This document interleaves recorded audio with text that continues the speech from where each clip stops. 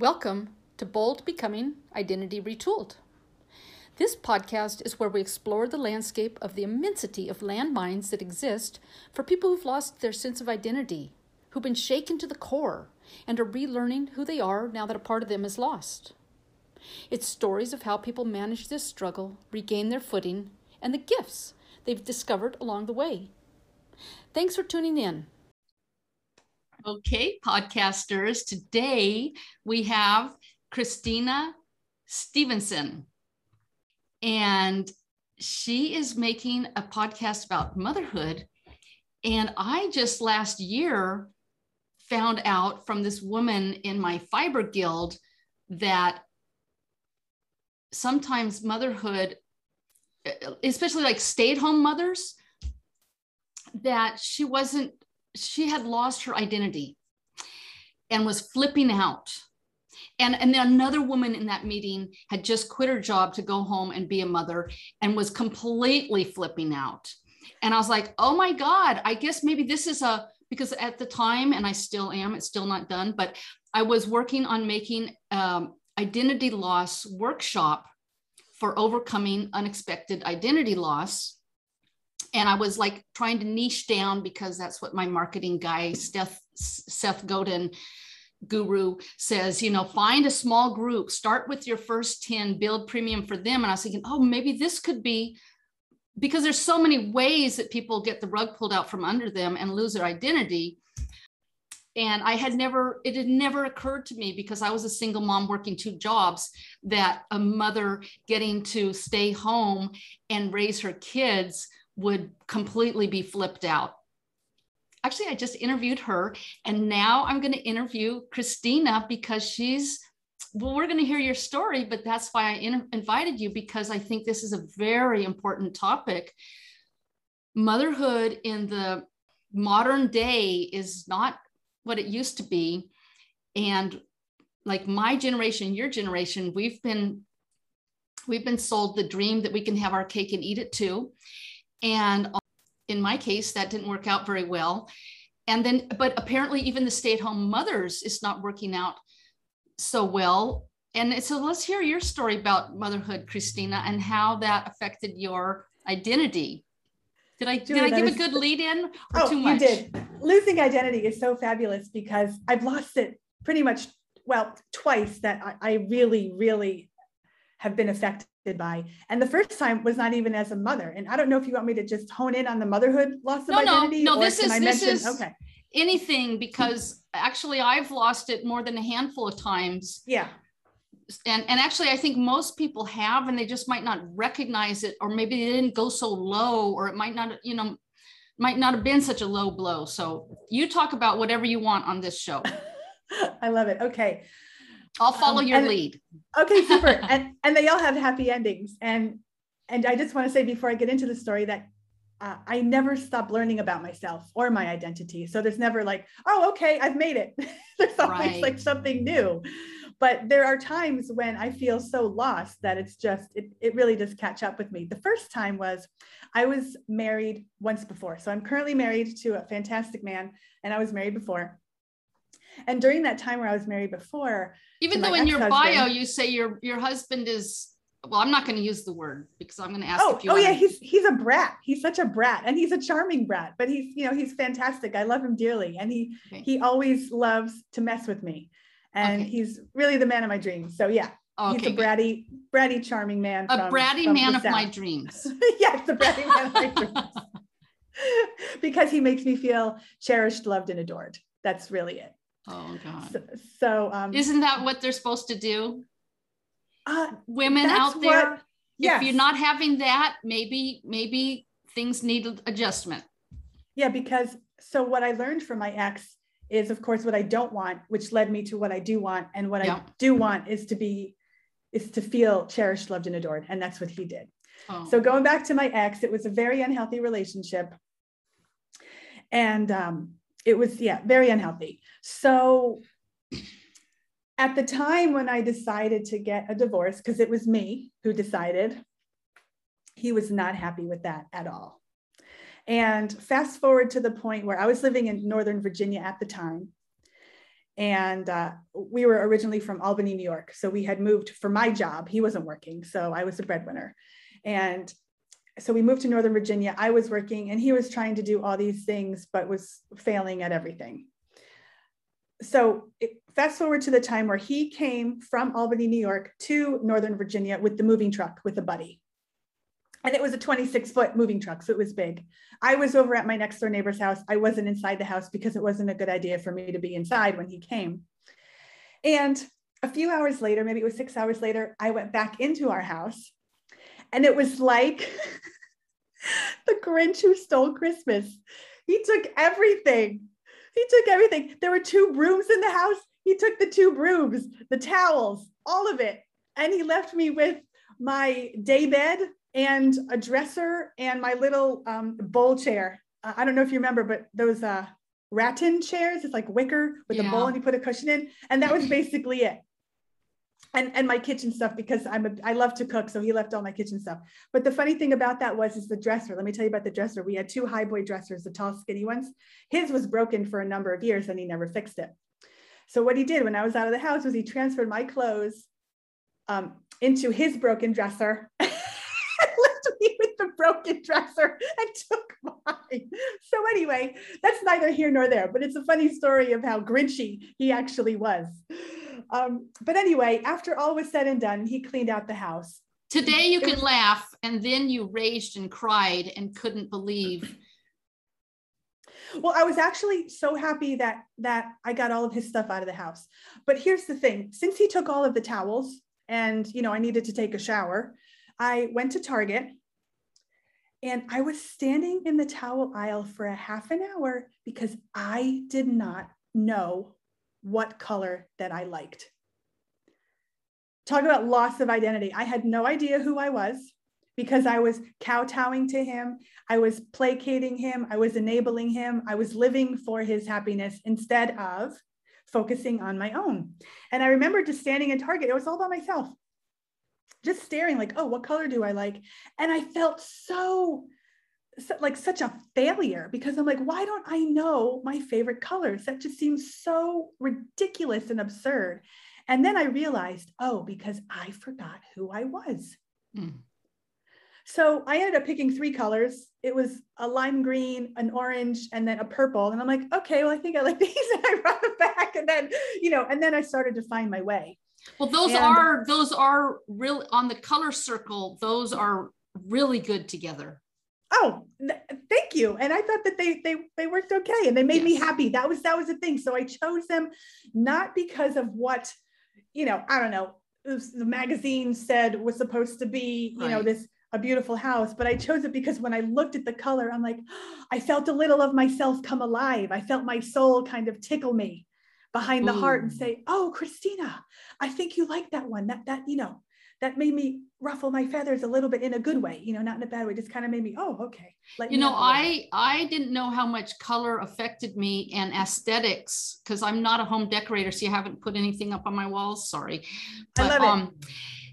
But I finally got my bedrooms painted. They were this dirty, polluted sky blue gray. It was so depressing.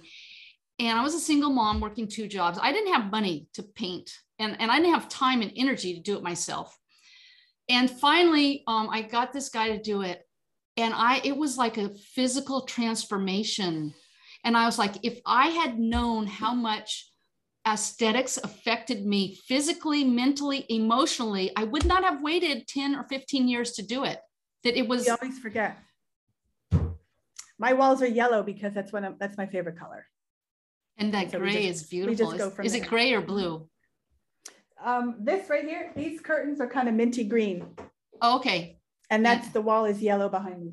Okay. But yeah, so what I did was, in order to figure out who I was, I did a whole bunch of things, but the thing that is most prominent is yoga. I just started yoga, it saved my life. It actually made me aware of so many things, the food I put in my body, the way that I breathe, the way that I view myself, my confidence, my inner beauty. Yeah, my self-worth. And it actually gave me the courage to be aware that the marriage I was in was unhealthy. So it started with yoga, right? Oh, you got into yoga before you got divorced. Little bit, yes. And so that then you started to realize actually what wasn't in alignment. Yes, who I was, who I needed to become.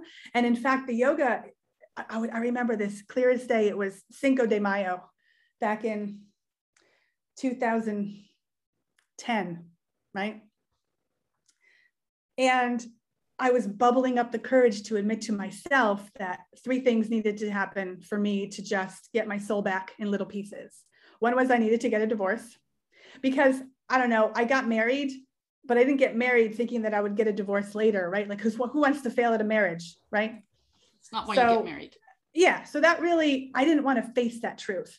Right. The second thing that yoga taught me to do was to get back in touch with my mother, because I actually had divorced her for 7 years. I hadn't spoken to her for 7 years. And that was because a large part of my ex-husband, he was so toxic. And I didn't realize it because my self-esteem was so low that I settled for the first guy who had an interest in me, right? Instead of saying, oh, well, what do I want? The third thing, we're going to go really deep now, Julie. Okay. So I tell you the third thing because it relates to the whole marriage. The third thing was I had to defriend myself of another toxic relationship in my life. And that was due to my ex-husband pressuring me to be in an open marriage. I don't know if you know what an open marriage is. I do know what an open marriage is. And I don't judge people for open marriages. You know, it complicates things. Yeah, whatever blows your hair back. But the thing about open marriage for me is I wasn't getting in my primary relationship what I needed. So I thought that I was going to get it in this secondary relationship. And for those of you who don't know what an open marriage is, it's basically having affairs with other people, but everybody knows about it. So it's having relationships, sexual relationships, emotional relationships with other people, but you tell your spouse and you tell the other person you're getting into a relationship with. And for me, it wasn't my best choice because I was looking to feel cherished, loved, and adored. And I wasn't. And then I was looking to these other relationships to feel cherished, loved, and adored. And of course, it was just a booty call because, you know, why do you want to get involved with that hot mess, right? So anyway, yoga taught me those 3 things. And I was on the floor, I was on my knees just crying, and like, you know, my palms opened up to the sky. And I said, what is the truth? Just tell me what the truth is. And then the truth about what? The truth about what I needed to do. Okay. The truth about what I needed to divorce my ex-husband. I needed to gather myself again with my mother. And I needed to drop this other relationship that I had, this open relationship that I had. And it felt like, I call it the dead tree branch. And the truth came to me in these 3 things. And I didn't want to face it because those are 3 scary things that I didn't want to face. Because then what are you left with? Exactly. And, you know, I had been with this man for 9 years, and then I'm going to stop all that. And then, you know, it was intense. And did you have any kids by now? No, thank God. Thank goodness I didn't have any kids with this man. So I was there. I realized what it was. And then I felt like the dead tree branch just dropped. And I just cried my eyes out, because the thing about it is the dead tree branch is a part of you. It was a part of me, this dead tree branch. Even though it was dead, it wasn't thriving, it wasn't growing. It was still a part of me, and I didn't want to let it go. Yeah. Right? So finally, when I let that drop, of course, it created this, you know, rip, a complete tear in my heart. You know, as a dead tree branch falls off a tree, you can envision it. It just breaks. And now you're left with like a fresh piece of bark where there's no more branch, right? But then after I decided to do those things. What a metaphor. That is so beautiful. Right? That has to heal. Yes. Well, then all these little, you know, new green sprouts started growing from that dead tree branch, from the tree, meaning me, who was it allowed for new growth. Yes, exactly. But it was so hard to drop that dead tree branch because it's a part of you and you don't want to let that go. So, you know, that was when I started rolling with the divorce from my ex-husband. And that was really hard for the next 3 years. And then I got back together with my mother. It was Mother's Day. So we're Cinco de Mayo. And then Mother's Day comes, I don't know, a few days later. Yeah. I called her up on the phone and I said, Mom, it's Christina. I forgive you. And do you have a good tiramisu recipe for me? And we both cried because I hadn't spoken to her in 7 years. And then the other toxic relationship, the open marriage guy, I'm like, you know what? This isn't working. I'm done. Thank you for teaching me a humongous lesson. See you later. So and he just went off into the ethers. He went out, you know, and he made some promises. Oh, when you get back to Albany, let's get together. Hey, that would be great. Never heard from him again, because the thing is that, and this is true for any relationship or any person, when it comes to what someone says and what someone does, always pay attention to what they do. Totally. Right? Because actions speak louder than words. So of course, you know, he was not meant for me. I was not meant for him. And that was that. So I continued with the yoga. Then I met the man of my dreams. But wait, hold on. Before you go on that part of the story, I want to know, how did you realize that you had lost your identity and that you were like, had to do something differently? What happened for you to put all those pieces together? What did it look like back then? It looked like I was overweight back then. And I moved to a different state, got a new job, had no friends, and my ex-husband was an anchor around my neck, dragging me down. Wait, so you were divorced already? No, you're still married. We're still married. And in order to cope with all of these things, moving, getting a new job, being away from family and friends, waking up in a place that I didn't recognize, I started the yoga. And the yoga was the catalyst of making me find who I was again, because what I did was I went to yoga 3 days a week. And I also volunteered in the yoga studio 1 day a week, every Friday night, because I had no friends. I thought, oh, you know what, let me just do this Friday nights to occupy my time, to make me feel good, not to have a pity party every Friday night. And so the whole transition of yoga was, you know, I lost about 25 pounds. And so my self-esteem increased, my self-worth increased, my feelings of self-confidence, self-esteem, the inner beauty. I'm like, wow, you know, and I could feel, I was so in tune with myself, with how I felt when I was around other people, that I could feel whatever things brought my energy lower and what brought my energy higher. You had something to contrast. Yes, I had like a meter inside of me. Yep. I had an energy meter. I had a feel-good meter, actually, a feel-good meter. And so when I was with my ex-husband. So because you found new places to be, then you could start to actually feel that meter happening, because if you spend too much time in a bad place, you don't actually even know the difference. No, so I started to recognize what felt good, what didn't, what foods I was eating that made me feel good, what foods I was eating that didn't, what people I was around made me feel good, what people I was around who didn't make me feel good. And from that space, I was able to pivot and change my course of direction, even by 1 degree, to move myself toward the things and the Hold on, this is important. Yeah. Even by 1 degree. So this means that we don't have to have the whole answer. We don't have to know exactly where our destination is. We just 1 day at a time make small commitments to change and follow through on those. Perfect. That's what 1 degree means, right? Of course. And through all this time, you know, I was constantly reminding myself, okay, so I felt like I was in the dark. I was walking. The metaphor was I was walking in the dark. I didn't feel the ground underneath me. And all I said was 1 step at a time. And that's the 1 degree, you know, when I then the next steps reveal themselves, right? Yes. Like we don't want to make a decision. We don't want to start forward until we have some sort of certainty. And yet that's not how it works. How it works is we take a step and the next step reveals itself. Isn't that scary? Was that scary? Of course. Oh my God, it felt like I was falling every day, but guess what? I didn't. Like I would take a step, right? Or I would make a decision. So in real life, what I would do is I would make a decision. Okay, I'll tell you what it was.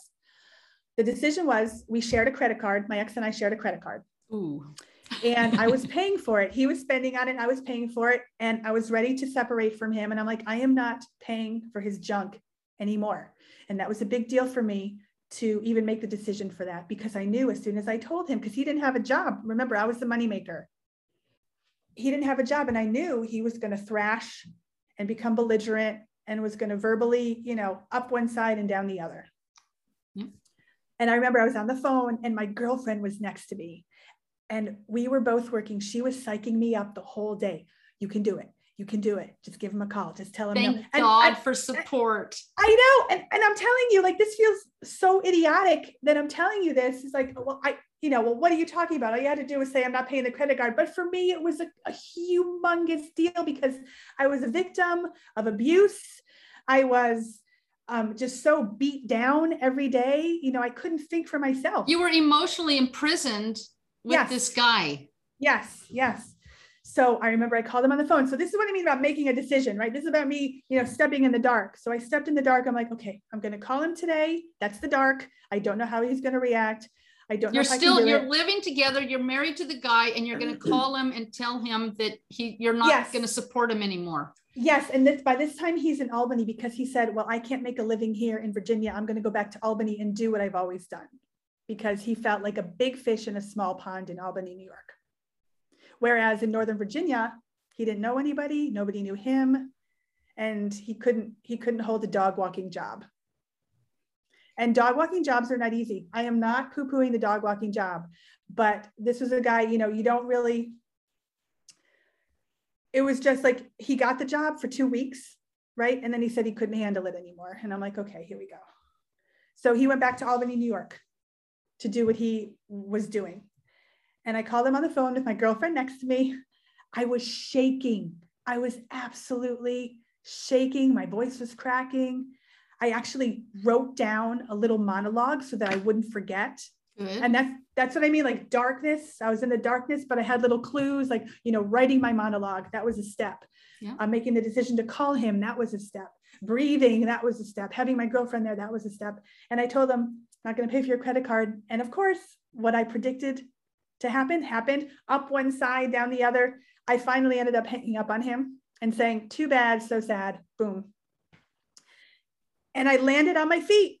I was okay. And I'm like, oh, okay, that step is done. Now what am I going to do with the next step? So at this point, you hadn't decided to divorce yet, or had you? Yeah, I did, but I didn't tell him. Okay, so you did actually know this direction you were going. I did. The first step is to not, to sever the finances. Yes. And so this is May, right? So this epiphany was in May. And that whole summer I spent taking small steps in preparation for divorcing him. Small steps. I would say that those were pretty big steps. They were, but if I had thought about the big step of divorce while I was thinking about it, I never would have done anything. So I just said, okay, what's my 1 degree? Okay, so the 1 degree was to stop paying get them off your credit card. Yep. And what other steps? Oh my gosh, it's going back now. I think it was,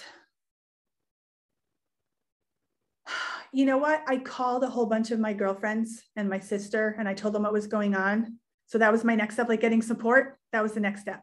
Oh, wow. And I had a whole bunch of people come visit me that summer. I had my sister come visit me for a weekend, my girlfriend who was sitting next to me with the credit card thing. I had 2 girlfriends of mine show up. They stayed with me for a weekend.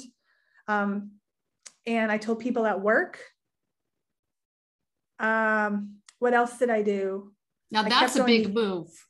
It is a big move because that's way bigger than telling your girlfriends, because your girlfriends, you can go wishy-washy, but at work, you have this status that you want to show that you're a stable person, right? Well, because I was crying so much and I went into my boss's office, I'm like, look, I'm going through a thing. This is why I'm crying. It's not going to affect my performance. You don't have to worry about it, but this is what's going on behind the scenes. Right. And you need to know about it. I'm not asking for any favors.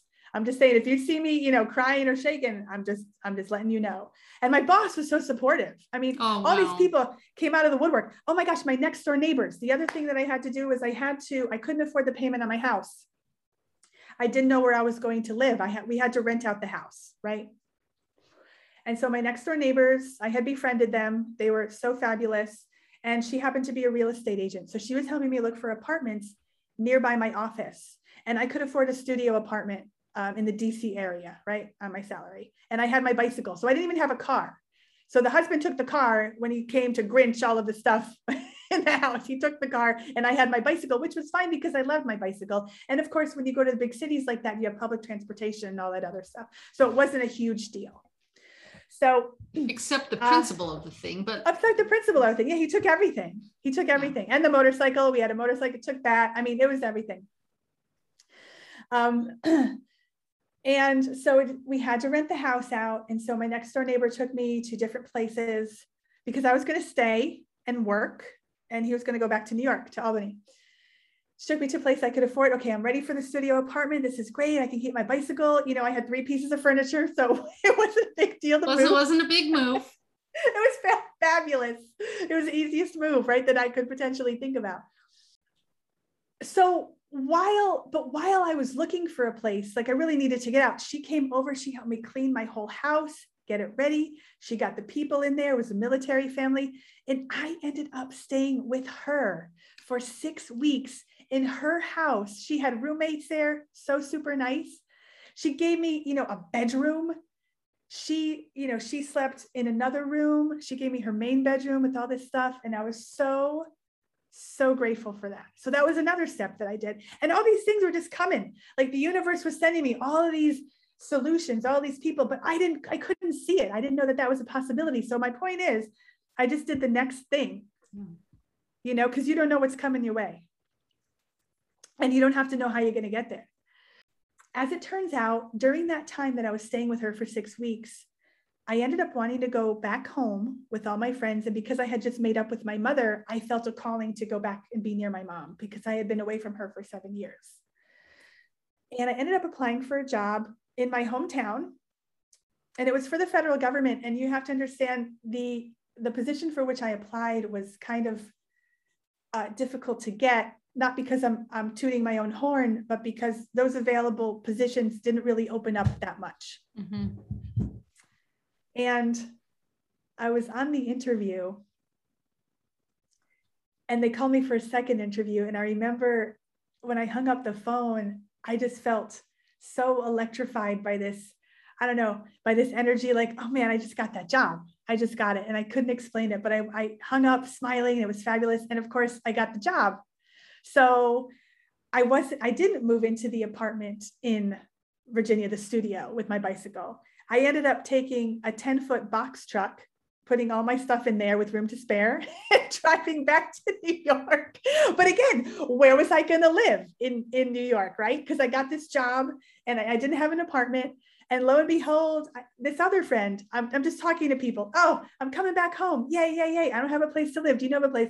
Well, yeah, my mother has an in-law apartment that's attached to her house and she's looking for a renter. Okay, here we go. Yeah. Here we go. Things open up when we go through the doorways. Yes, you just have to walk through it. You have to walk through it, not knowing what's on the other side. Yep. And still, I was finding myself. I was like, okay. And so then, this is really funny, finding myself. Talk about it. So let's fast forward a little bit. I moved back. I'm in the process of getting a divorce. It took so many years because he was being a butt.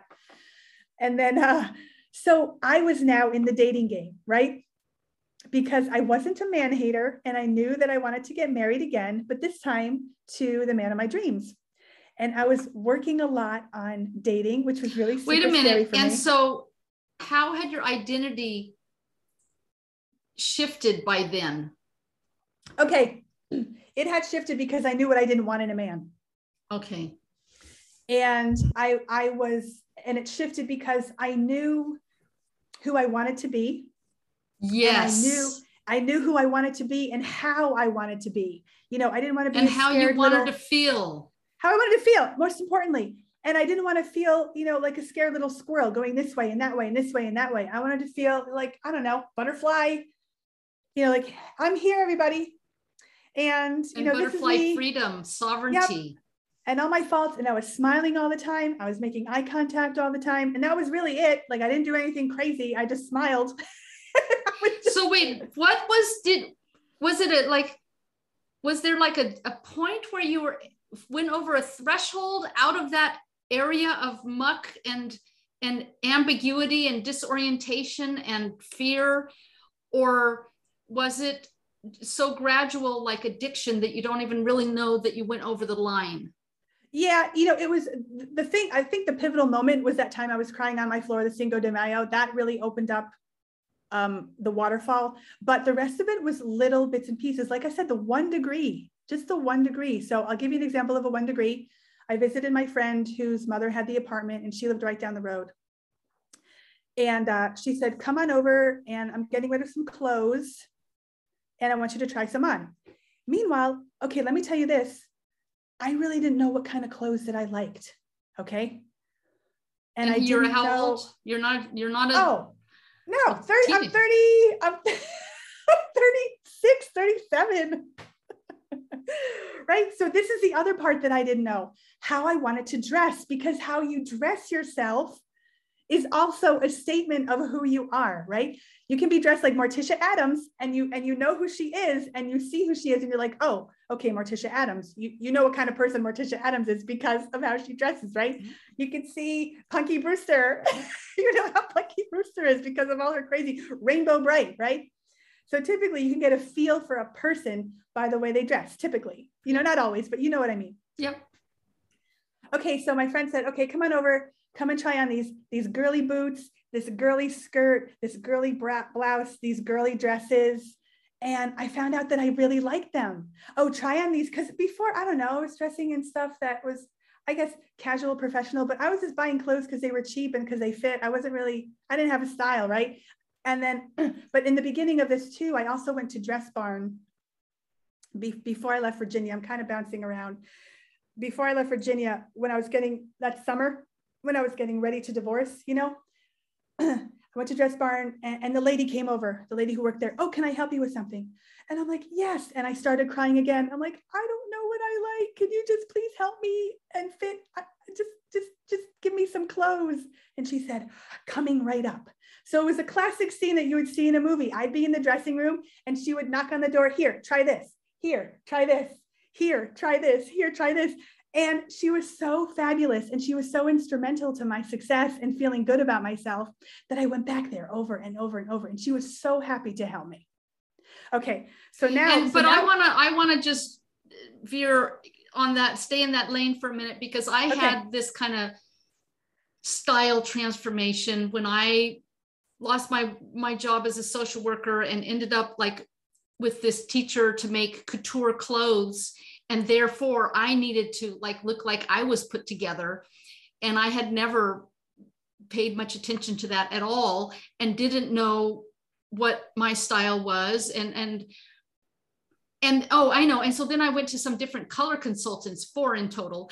But, each one I went to, then I would go to the Goodwill just with my colors and pick out stuff. And I tried on all of these different type of blouses that I would have never thought of wearing. And I put them on and I look at myself in the mirror. I'm like, whoa, you know, that one really looks nice. And it was so exciting and so, it was just such a surprise at how different wearing colors that work on you and then these different styles, how different people treated me. Let's just put it straight up there, and yeah, because you know why? Because you treated yourself differently after you put those clothes on, whether you knew it or not. Well, you treated, but it's not only, I don't go for this thing that we get treated how we teach other people to treat us. That only is half part of the solution. Okay. Other people have a lot of power to do whatever they want, regardless of what we're trying to have them do. And one of the things is that if we have every crack and crevice and bulge of our body showing the way that, a lot of women do now, everything is clinging to every single part of their body. And, or if you have it a little more, some loose fit stuff. And if you have different colors, some colors actually, is like the color thing really does make a difference. It does. And so, so it's not so much that I'm feeling better. It's that these colors are working with me. And the whole thing about this isn't, I'm no color expert, but the whole thing about wearing the right wardrobe, including the right colors, is that then it brings attention to your face and your voice and not your outfit. Your outfit is the supporting actor to your message and your energy. That's perfect. I love that. That is true. That is true. So anyway, I sorry to interrupt you. That's okay. So when you said like you tried on these blouses that you never thought to try on, she was giving me things that I never thought to try on. And lo and behold, it looked fabulous and it felt fabulous. Yeah. So that was the one little degree. So going back now to my friend in Albany, New York, who invited me over to her house. So I had started to figure out who I was in clothes and who I wanted to be in clothes and who I wanted to feel like, what I wanted to feel like in clothes. So then the next gradual thing, the next step that I did was, this is really funny. I was such a chicken and I really had never dated because I never really had enough self-esteem to do it, right? And my girlfriend said, look, she just encouraged me. Another one, you have to go, just go out. You don't have to have sex or anything. You don't have to kiss them. You don't have to, just go out and practice, just practice going out with guys and let them hold the door open for you, because I knew that I wanted to be treated like a lady. And for me, that means hold the door open for me. Oh my gosh, that makes me feel so feminine when somebody does that for me. So I just wanted to be, I didn't expect them to pay for me all the time. I just wanted to figure out who I was in my body. And honestly, Julie, I didn't know what it felt like to feel like a woman. I had no idea. I had to read books about it. Like, woman energy, feminine energy, masculine energy, all that stuff. And it was such a remarkable experience that I actually learned how to do this. And of course, I felt like a fool again, because I'm like, duh, I'm a woman. Why didn't I know these things? But somehow or other, Julie, I really didn't know. Well, I didn't know that either, because I was a tomboy and I didn't care about being girly. So were you a girly girl, or were you? When I was little, I was, but then I worked as a probation officer, which didn't allow very much for the feminine to come out. And then from there, I kind of identified as that. So it's kind of cynical, a little bit tough, tried to be something who I wasn't really. So as I became, more familiar with who I was on the inside, I kind of dropped all the cargo pant, polo shirts, cynicism a little bit. I mean, I'm still edgy, I still have that's inside me, but I'm not as extreme as I was back then. So this time I was all flowery and girly, and I was so afraid to go on some dates that what I did to practice was I got all dressed up, lipstick, a little bit of makeup, not a lot, some classy girly clothing, pretty little dresses. And I walked into Home Depot and I was just walking around. I didn't buy anything. I would just make eye contact with the men there and smile. And say hi, and then I would run away. Scary, hard. Yep. And that was my one thing, my 1 degree, right? My 1 degree pivot. Like, oh, okay, I didn't die. I blushed. He blushed.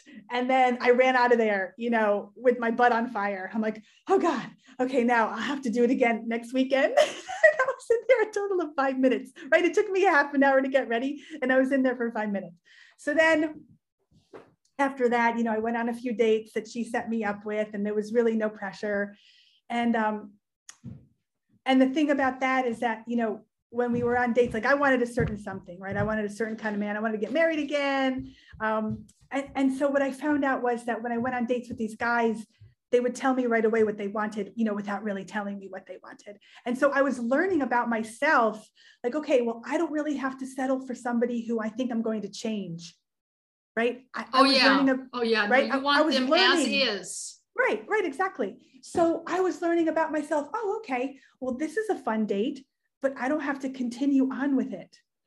And then I can go on this date and I can see, what who I am here with this person and how I feel and get to be a little bit brave. I remember this one guy, he asked me out and he's like, oh, hey, I have this log cabin, up in the mountains. You want to come and stay overnight? I'm like, yes, I would really love to, but I really don't want to have sex with you. Oh, okay. No, not a problem. Right. That was a big deal for me to say that. I didn't, I had to learn how to do that. That you had a right to do that. Right. And he was very gentlemanly. Nothing, nothing of that sort happened. I had a fantastic time and that was the end of it. We parted ways. Bye-bye. Everything was good. So, I just learned all of these things. I learned, about what colors make me happy in Target when I was crying. I learned about my wardrobe when I went into Dress Barn and started crying, crying in there. I learned how to, have courage, when I went into Home Depot and just smiled at people. I learned how to, say no when it didn't feel good and say yes when it did. Wow. So those were all the things, right? Now, this is very interesting because being a probation officer to me would be a person with a lot of authority who has control, and then to find yourself in a marriage where you were in control of financially, but it didn't sound like you were in control of much else. And so how did that schism work out? How did that happen? What do you mean, my probation officer days? Well, you had this identity that you said you carried after you left the job of this probation officer that's very like tough and yeah. And so then how do you end up in a relationship, in a marriage where this guy is essentially controlling you? Oh, okay. You mean with my ex-husband? Yeah. Again, I was always a great student and I was always a great worker, and I took pride in my work. And so I guess I separated my work from my personal self. So, my ex-husband, he was very supportive of my career and he would act all tough and stuff. And then I would act all tough and stuff. But I think at the heart of it, I still had no self-esteem, no self-worth at the time. So I really wasn't able to communicate my needs. And besides that, I don't really even think I knew what I wanted, because that I just, my whole life, everybody has a story, right? There's a backstory. My mother, maybe this will fill in some of the puzzle pieces for you. My mother was emotionally abusive. That's one of the reasons why I left. My ex was kind of like, rah, rah, rah, your mother is emotionally abusive, so leave her team and come on my team. But, he was the same way. Yeah. So I didn't really grow in that sense. I just changed teams. Same person, different teams. Yeah. So I think that's where the schism was. That was, me being just, no lack of self-confidence, but pretending to play the role of this tough girl, where I would, arrest people and, do home visits with the police and write violations and go to court. You know what I mean? So maybe I was trying to get strength for my job and trying to fill the void. I think that's what does happen to people, is that we have a set of identities in us. And a lot of us can be very well fitted and be very successful, maybe in a career. And then the family life isn't working out so well. And so in the career, maybe there's more guardrails around how you have to be. And so you figure it out and you do it. Whereas in our personal life, it's up to us to make those guardrails and to decide what the rules are. Because I do know, I'm thinking of my friend's father, who was his ashes were buried yesterday. And he was a great man. He changed this country. He actually designed and implemented Medicare for the United States.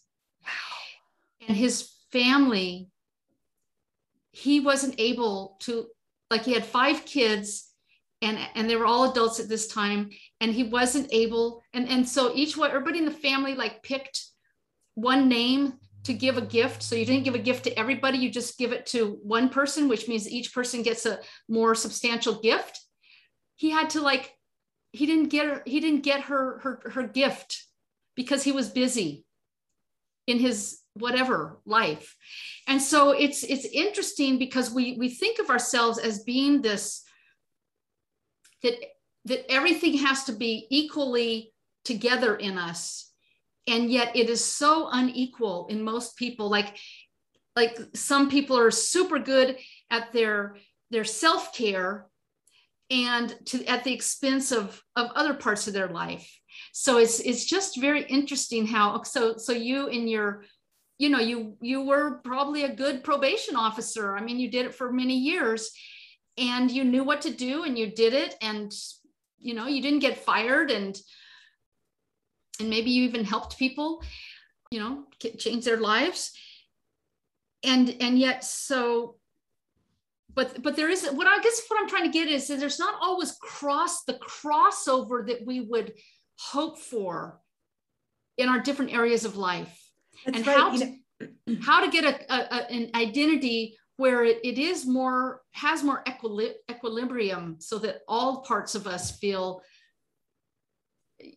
equally valid and successful. That's a great observation, because I didn't really look at it from that point of view until now. At my work, I was spot on. I was self-confident. I knew my job, right? And then at home, I was this weakling, person who got, my forehead was used as a doormat. You know what I mean? I was just a doormat at home, but this great, I was just, this super employee. And then I get home and I'm not a super, Christina. I'm not super Christina at home.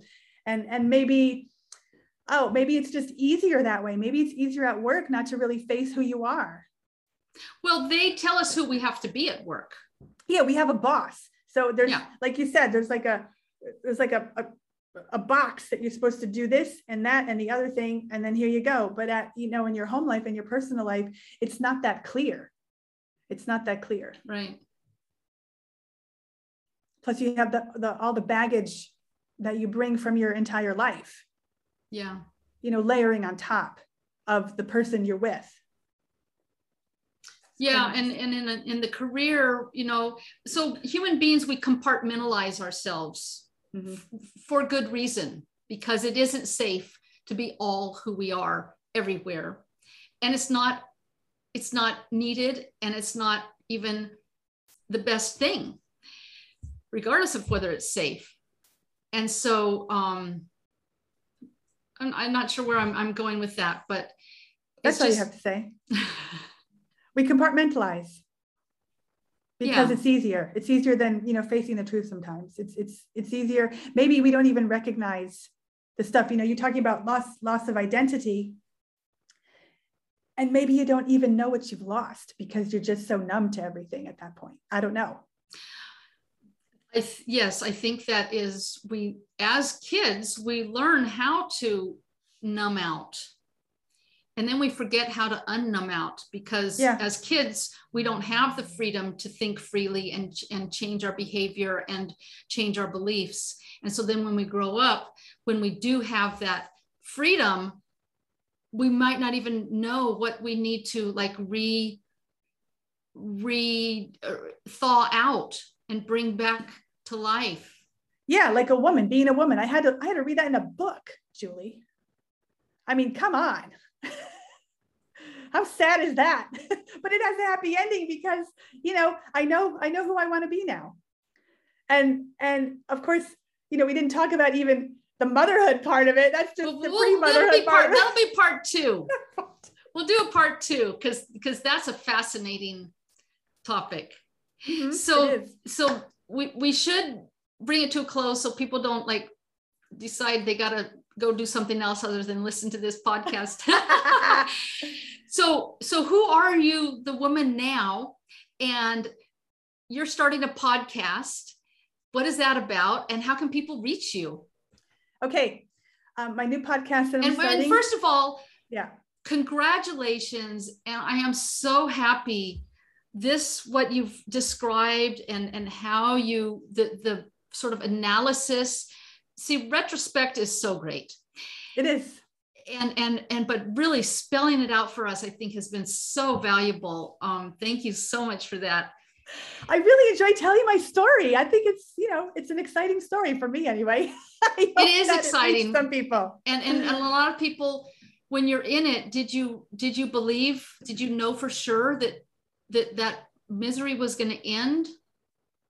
Yes, because the one lesson that yoga teaches me on the mat is that if you are in a difficult situation on the mat and it's really hard for you to hold a pose and you're sweating and you're hating the teacher and you're like, oh my God, when am I going to get out of this? All you have to do is breathe and then you will get out of it.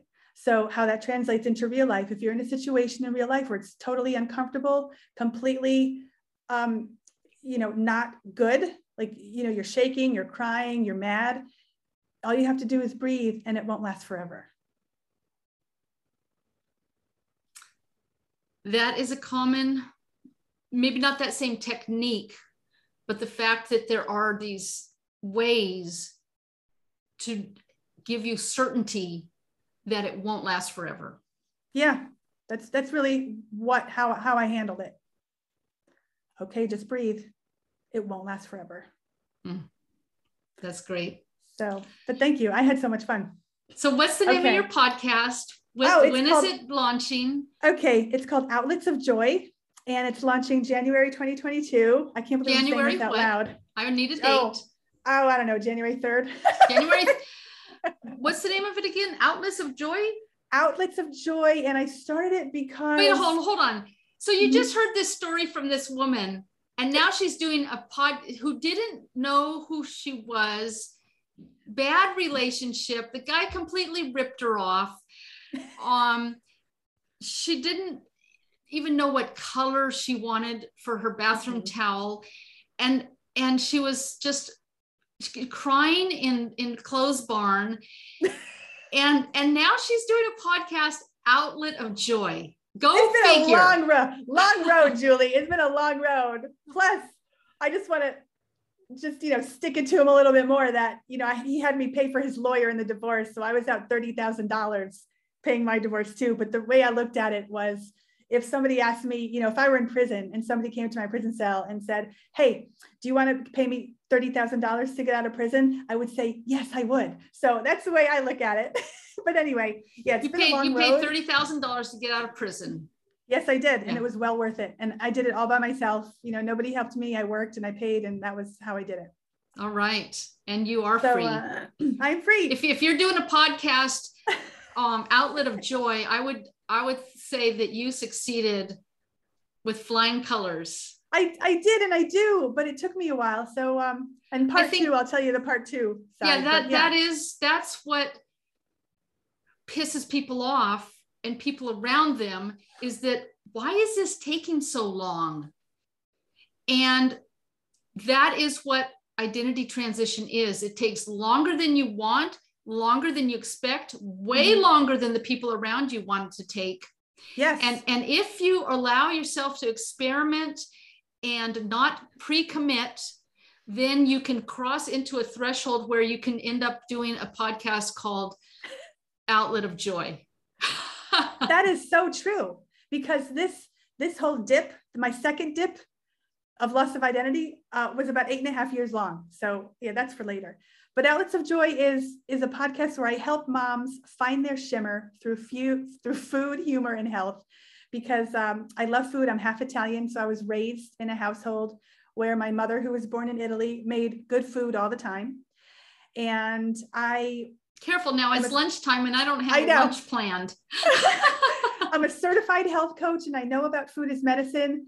A little quick teaser story is my first child was born with an allergy to casein and whey, which affects about 2% of the whole world population, which means that she was not able to consume synthetic formula because it had casein and whey. I was unable to nurse because I had a breast reduction and the plumbing didn't work.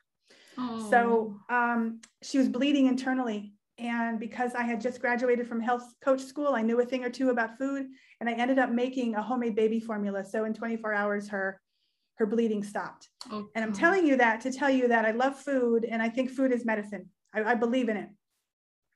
I love humor. Humor is my love language, because I think I was stuck so long in, like, bad situations, that humor just kind of brought me out of it. Carol Burnett, I love her so much. She makes me laugh so much. My husband makes me laugh. My bratty, charming husband from Alabama, he makes me laugh so much. And of course, health, because health isn't just about the food that you put in your mouth. It's about, what are you doing physically? What are you doing in your relationships? What are you doing in your career? What are you doing spiritually to make you feel healthy? So those are all the components that I use to get me out of my funk, to help me find my shimmer. And, if I could do it, you could do it too. So I just want to share that with all the moms out there who are feeling a little bit funky and need a little disco ball in their life. So how can they find you on Instagram or somewhere? Okay, Instagram, I am at Christina's Culinary Cabaret. Make sure you don't put the H in my first name. It's Italian, so I don't have the H in there. Christina, like Christ. Yes, Christina, no H. Oh God, oh sorry. Don't get me to spell in public, please. I also have a YouTube channel that I put some videos out on, healthy recipes. That's also Christina's Culinary Cabaret. I have a little thing, buymeacoffee.com/Christina Cabaret. If you want to see what's going on over there, I put in, little extra special things for supporters over there. So all that's right, where I will be. Thank you, Julie. I'll put that in the show notes so that you can all find it. And thank you so much. Bye. Bye. Hey there. The value that you got from this today, take it into your heart. Add value to it in your own life by putting it into practice and growing it to be part of your life, your daily habits, the takeaways that you got from this. Words and thoughts only take us so far.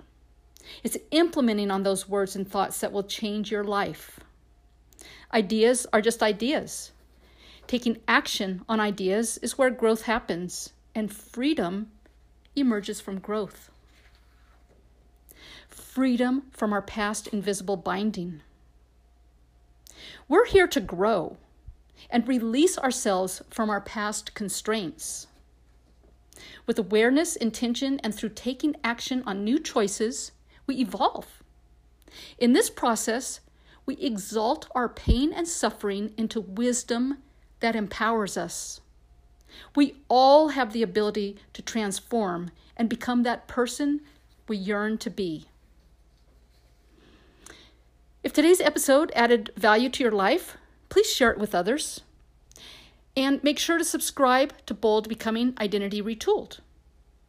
And if you might, take a minute right now and leave a review so that others can find out about this podcast.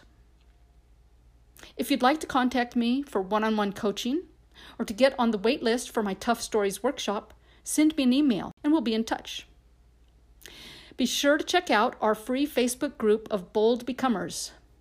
The link's in the show notes.